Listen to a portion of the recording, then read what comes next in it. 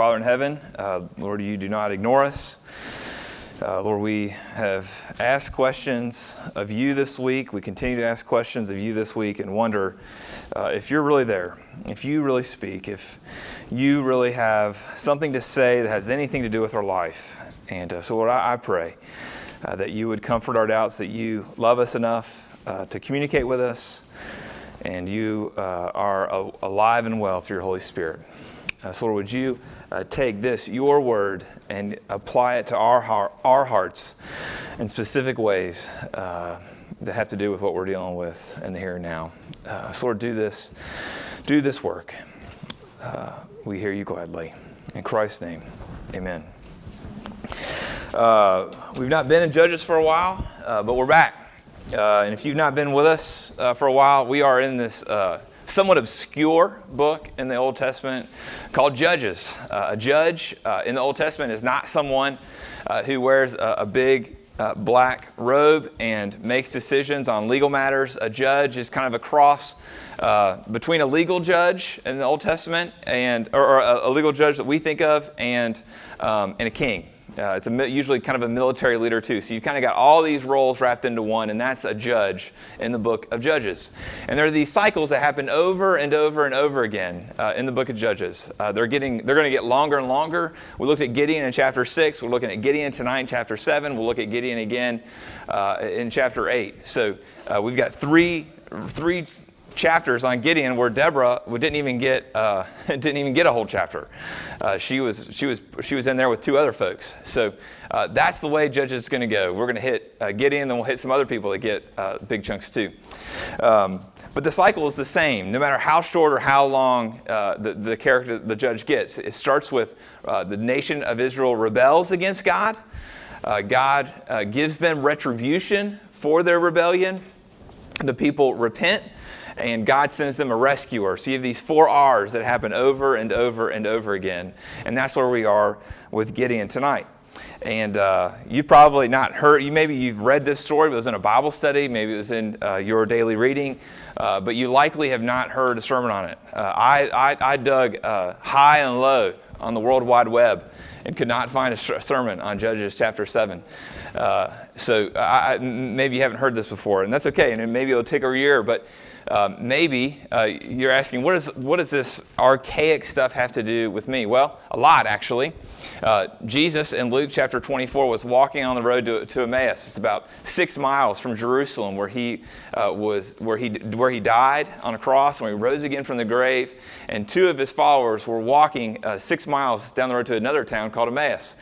Jesus, who's resurrected, comes to them. They don't recognize who he is, and Jesus shows him who he is by using the Old Testament scriptures, by the law and the prophets and the writings. He shows them who he is. In other words, he used all of the Old Testament to talk to them about himself. So if Jesus did that to talk to these 2 guys on the road to Emmaus, then he can do it for us too. And that's what we're asking him to do in this series on Judges. But when you're in Judges, we looked at how big of a fool Gideon was in chapter 6. You'll see him being a fool again in chapter 7, and you'll see him being a fool even more in chapter 8. And this is right along with what the Bible does. The Bible just does seem to champion small things, unheard of places, and insignificant people. Think about Jesus. Jesus takes up a child in a context where children were disposable, and he says, if you want to be with me, you've got to become like one of these children. Jesus gives us a list of values for his kingdom that we call the Beatitudes. And the lead value there is to be poor. Jesus was born on the backside of nowhere in a town called Bethlehem, and then he grew up in another place that nobody ever heard of called Nazareth. Then Jesus builds a team of leaders around him for his public ministry, and he chooses a bunch of nobodies. This sounds strange, doesn't it? And it should confound us. But to put it in our terms, Jesus would be from Nicholasville, was raised in Winchester. His closest associates would be blue collar, and he'd go around telling Lexington's elite to take on the inner disposition of the most marginalized in our society. That's Jesus. So when we stumble over the characters we find in Judges, we should see them falling right in line with what we've seen in Jesus' life and Jesus' teaching. So that's what we find in Judges chapter 7. So let's read it together. If you brought your spectacles, you might need them for this font 4. But it's either that or give you a book for a bulletin. So I hope your eyes work tonight. So let's roll here. Then Jerubbaal, that is Gideon, and all the people who were with him rose early and encamped beside the spring of Harod. And the camp of Midian was north of them by the hill of Moreh in the valley. The Lord said to Gideon, "The people with you are too many for me to give to the Midianites into their hand, lest Israel boast over me, saying, my own hand has saved me." Let me give you a little foreshadowing. Verse 2 is the key verse here. "Now therefore, proclaim in the ears of the people, saying, whoever is fearful and trembling, let him return home and hurry away from Mount Gilead." Then 22,000 of the people returned, and 10,000 remained. And the Lord said to Gideon, "The people are still too many. Take them down to the water, and I will test them for you there. And any one of whom I say to you, this one shall go with you, shall go with you. And any of whom I say to you, this one shall not go with you, shall not go." So he brought the people down to the water. And the Lord said to Gideon, "Everyone who laps the water with his tongue as a dog laps, you shall set by himself. Likewise, everyone who kneels down to drink." And the number of those who lapped, putting their hands to their mouths, was 300 men. But all the rest of the people knelt down to drink water. And the Lord said to Gideon, "With the 300 men who lapped, I will save you and give the Midianites into your hand, and let all others go, every man to his home." So the people took provisions in their hands and their trumpets. And he sent all the rest of Israel, every man to his tent, but retained 300 men. And the camp of Midian was below him in the valley. That same night the Lord said to him, "Arise, go down against the camp, for I have given it into your hand. But if you are afraid to go down to the camp with Purah, your servant. And you shall hear what they say, and afterward your hands shall be strengthened to go down against the camp." Then he went down with Purah, his servant, to the outposts of the armed men who were in the camp. And the Midianites and the Amalekites and all the people of the east lay along the valley like locusts in abundance, and their camels were without number, as the sand that is on the seashore in abundance. When Gideon came, behold, a man was telling a dream to his comrade. And he said, "Behold, I dreamed a dream, and behold, a cake of barley bread tumbled into the camp of Midian, and came to the tent, and struck it so that it fell, and turned it upside down, so that the tent lay flat." And his comrade answered, "This is no other than the sword of Gideon, the son of Joash, a man of Israel. God has given into his hand Gideon and all the camp." As soon as Gideon heard the telling of the dream and its interpretation, he worshipped.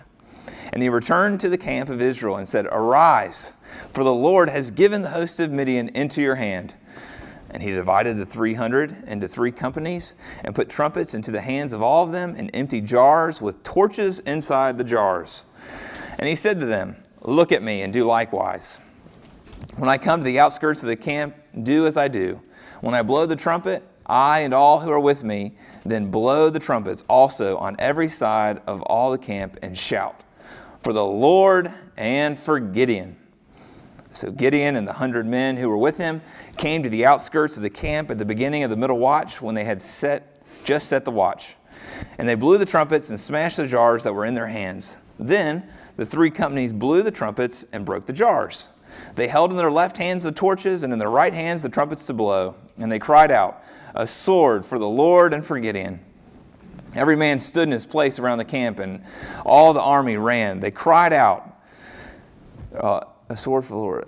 An army ran. They cried out and fled. When they blew the 300 trumpets, the Lord set every man's sword against his comrade, and against all the army.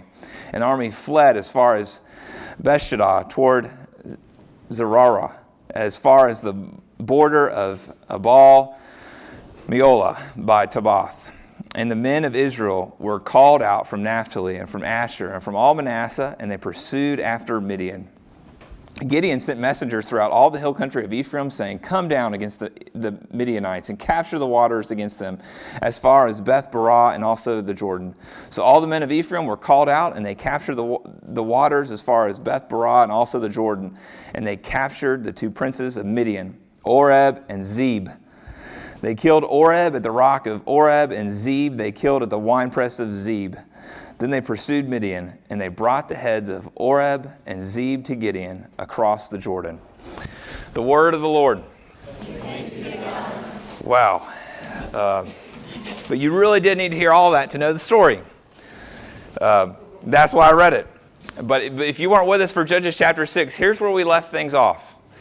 Israel has gone through this cycle. They have rebelled against the Lord. The Lord has given them a foreign oppressor as retribution for their rebellion, and that oppressor is the Midianites. And Midianites, they were oppressing them economically. They came down, they would steal all of God's people's crops and take them back. And so that they were held in bondage, that they were starving to death, literally. And as they were starving to death, they cried out to the Lord, and the Lord sends them this most unlikely of all rescuers. His name is Gideon. God calls Gideon. He says, I assure you, you're going to win this one. You're a great warrior. And Gideon still asks, God, are you really going to do this? I mean, I know you've told me 17 times that you're going to rescue us from the Midianites, but are you really going to do it? And so just like we saw, if you were with us, Gideon, he tests God twice, and God answers his signs. So he's trying to assure him over and over and over again. So when we get to the end of chapter 6, they're still in bondage. They're still being oppressed by Midian. And so we see Gideon, and he's not some combination of General Patton and Chuck Norris and Dwayne "The Rock" Johnson all balled up into one. He's not the model biblical leader. He's an absolute mess. And he's a leader who displays his doubt, he displays his immaturity, and he displays all kinds of weakness. So here we have it. The narrative is about ready to show us Gideon leading his people into battle. And there's really three scenes that we just read. The first one, I'm going to call the necessity of weakness. We see it in verses 1 to 8. Then we see our reassurance in weakness in 9 to 18. And then 19 to the end of the chapter, we see the strength of weakness. So we see necessity of weakness, reassurance in weakness, and the strength of weakness. So the necessity of weakness. You see it that Gideon starts with a large number of soldiers, doesn't he? Of his troops. He has 32,000 of them. And then God tells him to do something that no military handbook in the history of the world has ever said. You have too many people. That's never been said before. Too many? I bet you Gideon's saying, are you kidding me? The army that they're about to face in verse 12, that they're as abundant as locusts down there. They have more camels than I can count grains of sand on the seashore. They have a ton of people. Yeah, we got 32,000, but I could use even more than that. But God calls Gideon to make two cuts to that, doesn't he? The first cut, he says, he just makes it voluntary. He says, Gideon, I want you to tell these 32,000 troops, hey, which of you are scared? If you have the courage to say you're scared, you're free to go. Well, 22,000 people have the courage to raise their hand and say, I'm scared. And they left. So Gideon's army just got cut by 2/3. God comes to them and says something that I bet you Gideon was pretty close to giving God the middle finger on. And he says, you still have way too many people. Gideon's got to be saying, you really? You just took 2/3 of my people away. God says, all right, I'm going to give you a test. You're going to go down there. Those who lap water, you're going to keep. Those who kneel down to drink water, you're going to toss away. You saw what happened. He went from 10,000 to 300. So he has less than 1% of his original army to face his enemy, who has more camels than grains of sand on the seashore, and they're as abundant as locusts down there in the valley. Why would God do that? It seems like God is now betraying his people. It seems like God is now Team Midian. It seems like he's pro-Midian. But that's just not the case. See, God's ways for his people, they're not malicious here. Rather, God is protecting Gideon, his chosen leader, and he's protecting Israel, his chosen people, from the greatest of all dangers. The danger of thinking that they have obtained salvation on their own.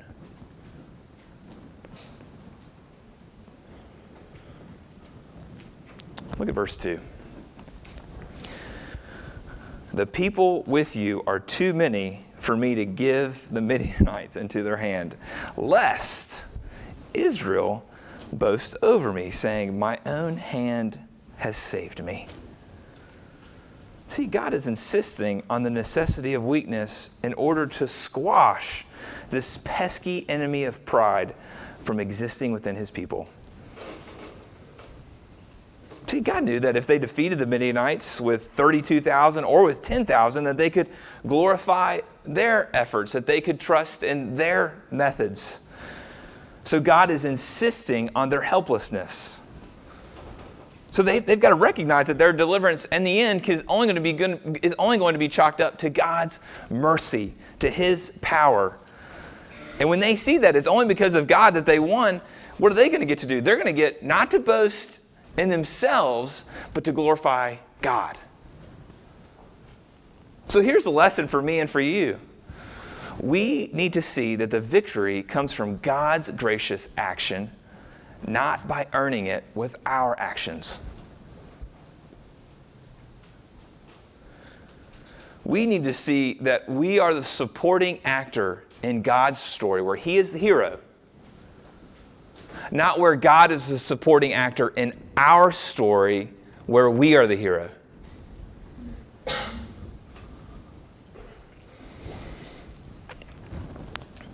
This lesson, this necessity of weakness, has been a really important one for me, especially in terms of this church plant. I've told this story many times that if you've been to Welcome Dinner, if you've been to Foundations, you've heard me tell at least some version of this story. But it's so fitting for today that I'm going to tell it again. My first ministry position was with a parachurch ministry called Young Life. I'd been in seminary, which felt like forever. I was in school for almost 9 years out of high school. And I get done, and I wear T-shirts and jeans and tennis shoes on campus with Young Life, and I loved it. I worked with college students, and it was super, super rewarding for me and for Jenna. And while we were doing that with Young Life, that was for 5 years, we were also members of this church, just normal people. I never stood on stage, just helped out in the nursery. I had a seminary degree, but I tried to keep that a secret. And we were just normal people in the church. But by the 5th year, things on campus, we had gained some momentum. I began to think maybe I don't know nothing about this. I know a little something about this. And at that 5-year mark, not only had we gained momentum on campus, but Robert had become senior pastor at our church. Robert had been the youth pastor before that, so this transition had occurred. And he came to me shortly after his transition to senior minister. And he said, hey, what do you think about being an assistant pastor around here? And I was like, man, I don't know. I like wearing T-shirts and jeans and tennis shoes and running around UK's campus. And he said, hey, I really want you to think about this. I said, all right. So I went to two guys in town I trusted a ton and said, hey, I've been presented this opportunity. What do you think? And one of the guys asked me a question I did not want to be asked.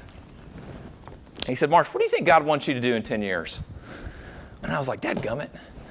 This is the question that I get to ask college students, not what you get to ask me. I hated it. I wasn't thinking about the future because I was so engrossed in my work every day. So I went away and prayed, talked on the phone with Jenna, and he had given me 2 caveats on the way out the door. He said, hey, don't be afraid of whatever you tell me that I'm going to think you're prideful. I'm not. So tell me whatever it is, whatever you think God's called you to do in 10 years, you can tell me. I'm not going to think you're arrogant. I said, okay. And he said, the other thing is I'm not going to hold you accountable for whatever this is, because in the end, God's in charge. And I was like, man, thank God. So I went away, and I thought, man, 10 years. This was in 2013. I mean, what would I think God's called me to do? And I came back into his office, and I said, hey, I think maybe, I don't know what the church thinks about this, but what I would love to plant a church downtown through TCPC. That's what I'd like to do in 10 years. I thought it would be a 2023-ish. I could potentially, just maybe, possibly plant a church downtown. But you guys know our first service wasn't 2023-ish. Our first service was August 2015. So less than 2 years after going into his office, this became a reality. This led to very many sleepless nights for me because I said, hey, this was my 10-year hope, not my 18-month hope. I need more time. But you know why God did that, don't you? You know. It makes me give him credit because I for not having what I consider to be the proper type or the proper amount of experience to be doing what I get to do. I can just say I'm a bumbling idiot. He says, exactly. The other thing that's helped me lead in weakness being here downtown is in my preaching. I'd done a good bit of speaking on campus, but again, it was in tennis shoes and T-shirts and jeans. And it was just college students. I'd done some speaking through seminary. But all I got thrown out the door when I began to preach in tandem with Robert. Preaching at Rapid Run was fine. The couple years I was an assistant there because I didn't do it very often. But it was really hard when I began to do it on a consistent basis, and now the majority of the time basis alongside Robert. See, Robert's shadow cast over me in such a way I feel deeply, deeply inadequate. It has absolutely nothing to do with Robert. He's not casting it on me intentionally. He's my biggest encourager. But it's something that's ingrained in my psyche. So why would God let me endure this kind of interior anguish? It's to keep me weak. Because in God's economy, it's better to be weak than to be prideful. So what do you feel deeply inadequate about?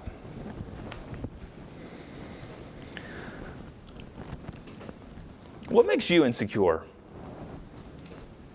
What is it that you beg God to change, but for some reason it remains in the orbit of your life?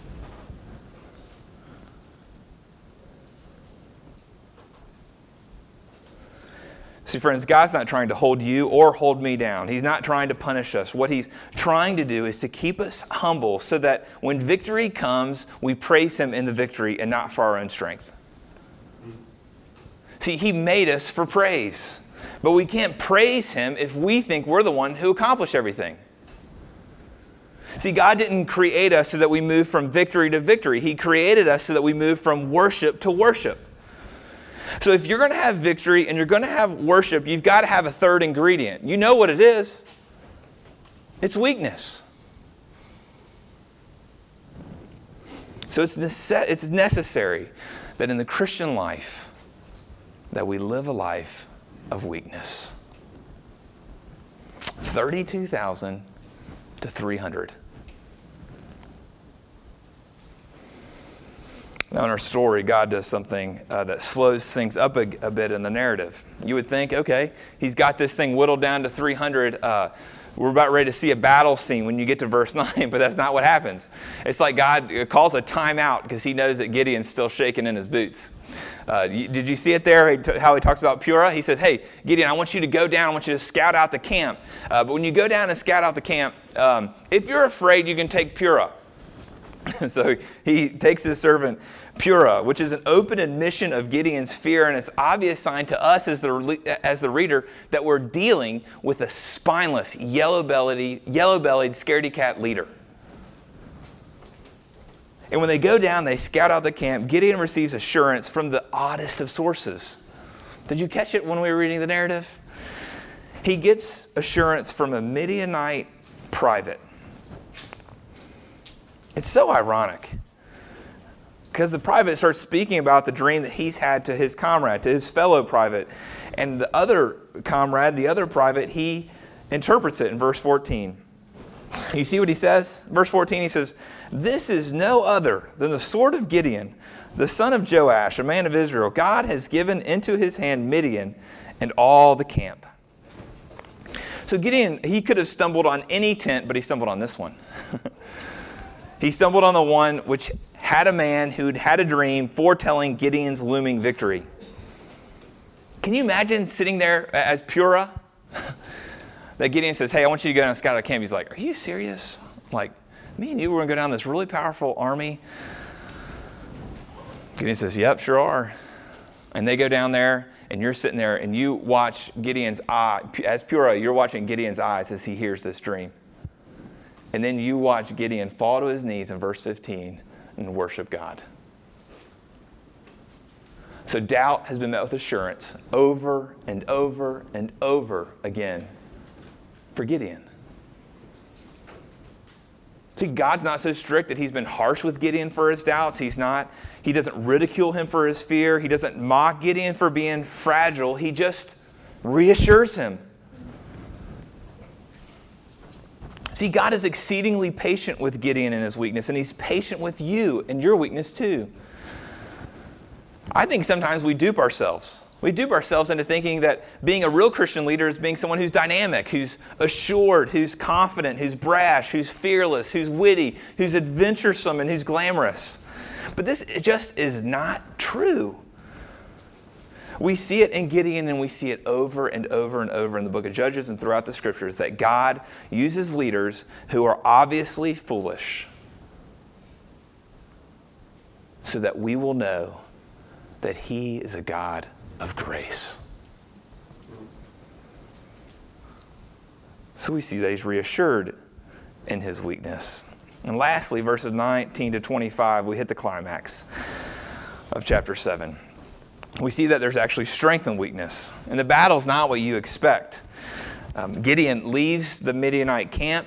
He goes back up the hill. He gathers his little band of brothers of 300. He cuts them into 3 groups of 100 each. And he gives them 3 things that you and I could find in your garage. Maybe not a horn, unless you were in band in high school.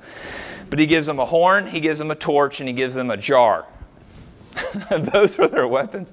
No bows and arrows, no spears, no swords, just a horn, a torch, and a jar.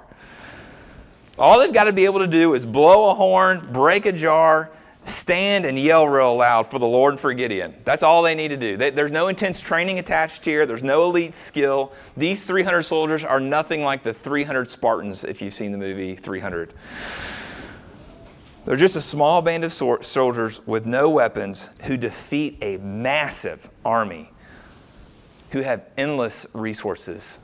What we read here is a miracle. So not only do they not have any weapons, the Midianites, if you read, they killed each other. Do you see that in verse 22? The Lord set every man's sword against his comrade and against all the army. So these 300 soldiers, they don't even fight. Because most of the deaths that happened to the Midianites happened because they kill each other. And the ones that were left over, the 31,700 who got cut, they storm in and they kill the rest. So the 300 are like, we were the loyal ones here, we were the chosen ones, and literally we did almost nothing. So I bet that if we were to do a podcast series and we had we chose half dozen or dozen of these soldiers and we began a podcast episode, I bet you they would tell a different version of the same story over and over again. I think we would hear them say something like this. This victory was God's, not mine. My only part was to trust and obey him. The glory is his. The privilege was mine. So at the end of the day, God got what he wanted. He got exactly what he wanted. He got a people who would praise him, and he got it because he worked not in spite of their weakness, but because of it.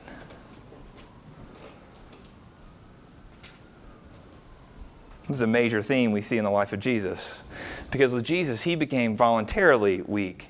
He stepped out of heaven to take upon himself a body, to live as a servant, to empty himself out into death of the most excruciating of kinds. See, it was Jesus' body, it was his limitation that opened up for him the opportunity to be the gate for all of us. who would enter through him back into the Garden of Eden to be with our Creator. You see what I'm saying here? Jesus' body, his limitation, his weakness that he had never had before the incarnation, is now the very thing that qualifies him to bring salvation to all people. So his greatest strength was his greatest weakness. And if our Savior was voluntarily weak so that we might benefit from it, why are we so surprised that Jesus calls us to live a life that's voluntarily weak for the good of others? So if you're a victim of abuse, you know what your greatest asset is in ministry. You know what it is, don't you? It's to help others who've been abused. If you've got mental illness, you know what your greatest asset for ministry is? Helping those with mental illness. If you've been in a marriage and you've experienced some degree of redemption, you know who needs you most, don't you? Couples in crisis. See, you get the point. But what if you've not even started this journey of weakness? What if you're just kind of coming to terms with, oh yeah, I was abused. Oh yeah, I have experienced some degree of redemption in my marriage. Oh yeah, I do have mental illness. What does it look like to even start? Well, look at Gideon.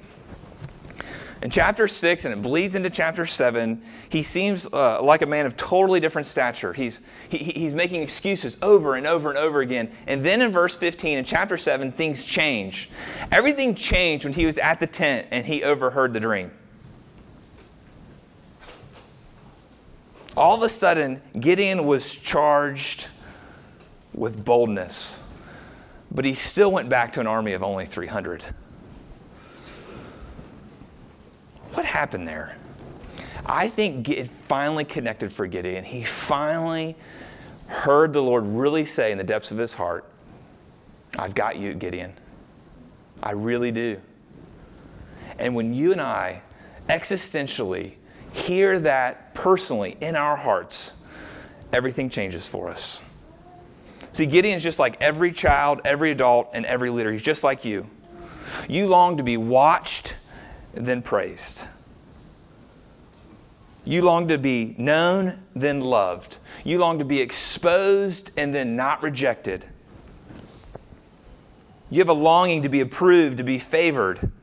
You have a longing to be secure. And this security doesn't come in your gifting. It doesn't come in your performance. It doesn't come in your beauty. It doesn't come in your money. It comes in the gospel, where Jesus does not chide you for your weakness, for your insecurity, for your opposition, or for suffering. But he also doesn't remove them. Instead, they become the tool that God uses to bring forth his kingdom into this world. Let's pray together. Father, will you forgive us? Will you forgive us that we want to live lives of strength, live lives without suffering, live lives where we can hide our weaknesses, where we can hide our shame instead of bringing them into the light. Lord, I pray that you would convince us even further that being just 300 is okay. Lord, would you speak this word into our hearts that you've got us, even in our weakness.